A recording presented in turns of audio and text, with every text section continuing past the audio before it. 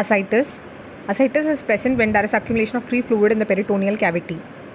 Small amount of ascites are asymptomatic, but with larger amounts of fluid, like more than 1 liter, there is abdominal distension, fullness of the flank, shifting dullness on percussion.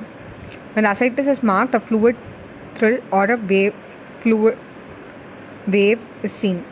Other features include eversion of the umbilicus, hernia, abdominal striae, divarication of the recti, scrotal edema. Dilated abdominal veins may be seen if the ascites is due to portal hypertension. Pathophysiology of the ascites. There are numerous causes for ascites like malignant disease, cirrhosis, and heart failure. Many primary disorders of the peritoneum and visceral organs can cause ascites. It should be considered in a patient with chronic liver disease. Planchnic vasodilation is thought to be the main factor leading to ascites in cirrhosis. This is mediated by vasodilators like nitric oxide that are released when the portal hypertension causes shunting of blood into the systemic circulation.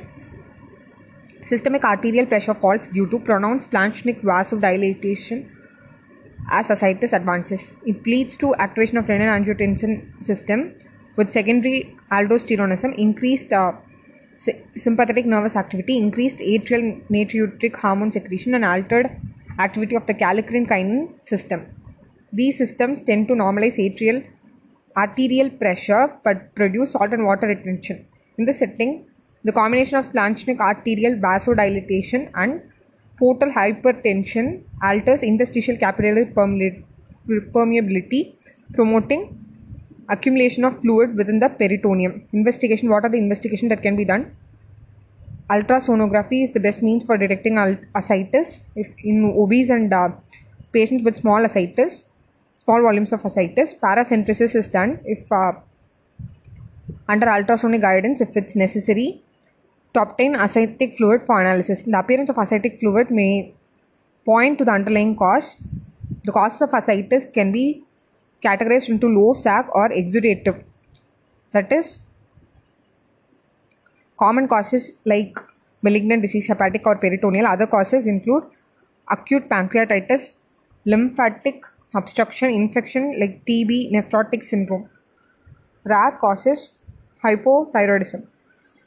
High sag ascites or transudative ascites, if it's more than 1.1, cardiac failure, hepatic cirrhosis, hypoproteinemia like protein losing enteropathy, malnutrition, and hepatic venous occlusion like Budd-Chiari syndrome, sinusoidal obstruction syndrome like veno-occlusive diseases, and rare causes of high sag ascites include Meigs syndrome and constrictive pericarditis.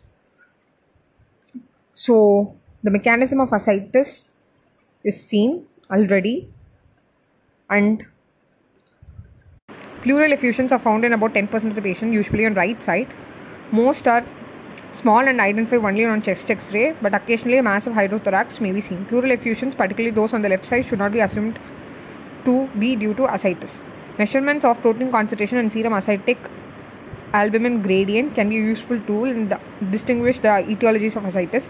Cirrhotic patients develop ascites with a low protein concentration. Transudate. Protein concentration less than 25 gram per liter and relatively few cells. In up to 30% of the patient, the total protein concentration is more than 30 gram per liter. In these cases, it is useful to calculate the sag by subtracting the concentration of the ascitic fluid albumin from the serum albumin. A gradient of more than 11 gram per liter is 96% predictive that the ascites is due to portal hypertension.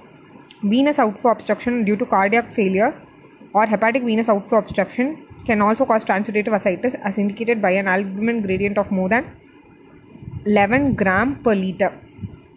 But unlikely in cirrhosis, the total protein content is usually more than 25 gram per liter. High protein ascites or exudative, protein concentration is more than 25 gram per liter or 2.5 gram per deciliter, or a sag of less than 11 gram per liter or 1.1 gram per deciliter. Raises the possibility of infection like tuberculosis, malignancy, pancreatic ascites, or hypothyroidism. Ascitic amylase activity of more than 1000 units per liter indicates pancreatic ascites, whereas low ascitic glucose concentration suggests malignant disease or tuberculosis.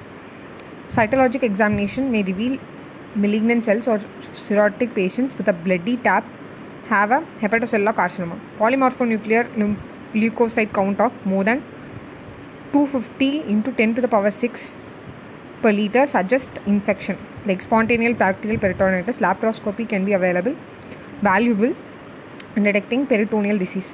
The presence of triglyceride at a level of more than 1.1 gram per liter is diagnosis of Kylis ascites and suggests anatomical or functional abnormality of lymphatic drainage from the abdomen. The ascites in this content has a characteristic milky white appearance. Management. Successful treatment relieves the discomfort but does not prolong life. It can occur in serious disorders of fluid and electrolyte balance and precipitates hepatic encephalopathy. Treatment of transudative ascites is based on restricting sodium and water, promoting urine output with diuretics, and if necessary, removing ascites by paracentesis. Exudative ascites due to malignancy is treated with paracentesis, but fluid replacement is generally not required. During management of ascites, the patient should be weighed regularly. Diuretics should be titrated to remove no more than 1 liter of fluid daily. So body weight should not fall by more than 1 kilogram daily to avoid excessive fluid depletion. Sodium and water restriction can be done. It is essential to achieve negative sodium balance, and a few patients can be managed satisfactorily by this alone. Restriction of sodium intake to 100 millimole per 24 hours is usually adequate. Drugs containing relatively large amount of sodium and those promoting sodium retention such as NSAIDs must be avoided. Restriction of water intake to 1 to 1.5 liters for 24 hours is necessary only if the sodium plasma falls below 125 millimoles per liter. Drugs with high sodium content include alginates, antacids, antibiotics, phenytoin, and effervescent preparations, example aspirin, calcium paracetamol, sodium valproate. Sodium retention causing drugs include carbinoloxone, glucocorticoids, metoclopramide, NSAIDs, and estrogen. Diuretics. Most patients require diuretics in addition to sodium restriction. Spironolactone is the first line drug because it is a powerful aldosterone antagonist. However, cause painful gynecomastia and hyperkalemia, in which case amiloride 5 to 10 mg per day can be substituted. Some patients may require loop diuretics such as furosemide, but these can lead to a fluid electrolyte imbalance and renal dysfunction. Diuresis may be improved if patients are rested in bed, perhaps because renal blood flow increases in horizontal position. Patients who do not respond to doses of 400 mg of spironolactone and 160 mg furosemide, or who are unable to tolerate those doses due to hyponatremia or renal impairment, are considered to have refractory or diuretic resistant ascites and should be treated by other measures. Paracentesis is the first line of treatment for refractory ascites, provided the circulation supported with the intravenous colloid such as human albumin, 6 to 8 gram per liter ascites removed, usually as 100 ml of 20% or 25% human albumin solution for every 1.5 to 2 liters of ascites drained, or another plasma expander. Paracentesis can be used as an initial therapy or when treatment fails. Transjugular intrahepatic portosystemic shunt can relieve resistant ascites but does not prolong life. It can be option only when the only alternative is frequent large volume paracentesis. TIPS can be used in patients awaiting for liver transplantation and those with reasonable liver function but can aggravate encephalopathy in those with poor condition. Complications of ascites include renal failure. It can be prerenal and due to vasodilatation from sepsis or diuretic therapy, or due to hepatorenal syndrome. Hepatorenal syndrome occurs in 10% of the patients with advanced ascites, advanced cirrhosis complicating ascites. There are two types. Both are mediated by renal vasoconstriction due to underfilling of the arterial circulation. Type 1 hepatorenal syndrome is characterized by progressive oliguria, rapid rise of serum creatinine, and a very poor prognosis. There is usually no proteinuria, urine sodium excretion of less than 10 millimoles per 24 hours, and a urine plasma osmolality ratio of more than 1.5.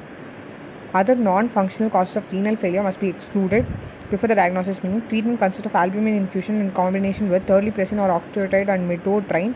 But terlipressin is not approved for use and is effective for about 2/3 of the patient. Hemodialysis should not be used routinely because it does not improve the outcome. Patients who survive should be considered for liver transplantation along with TIPS. Type 2 hepatorenal syndrome Usually occurs in patients with refractory ascites, is characterized by moderate and stable increase in serum creatinine and has a better prognosis. Spontaneous bacterial peritonitis may present with abdominal pain, rebound tenderness, absent bowel sounds, and a fever in a patient with obvious features of cirrhosis and ascites. Abdominal signs are mild and absent in one-third of the patient, and in these individuals, hepatic encephalopathy and fever are the main features. Diagnostic paracentesis may show cloudy fluid and ascites neutrophil count of more than 250 into 10 to the power 6 per liter. It indicates infection. The source of infection cannot usually be determined, but most organisms isolated are of enteric origin, and Escherichia coli is the most frequently found. Ascitic culture and blood culture bottles gives the highest yield of organisms. SBP needs to be differentiated from intra-abdominal emergencies, and finding of multiple organisms on culture should arouse suspicion of a perforated viscus. Treatment should be started immediately with broad-spectrum antibiotics such as cefatoxim and piperazine or tazobactam. Recurrence of spontaneous bacterial peritonitis is common and can be reduced with prophylactic quinolones such as norfloxacin, ciprofloxacin.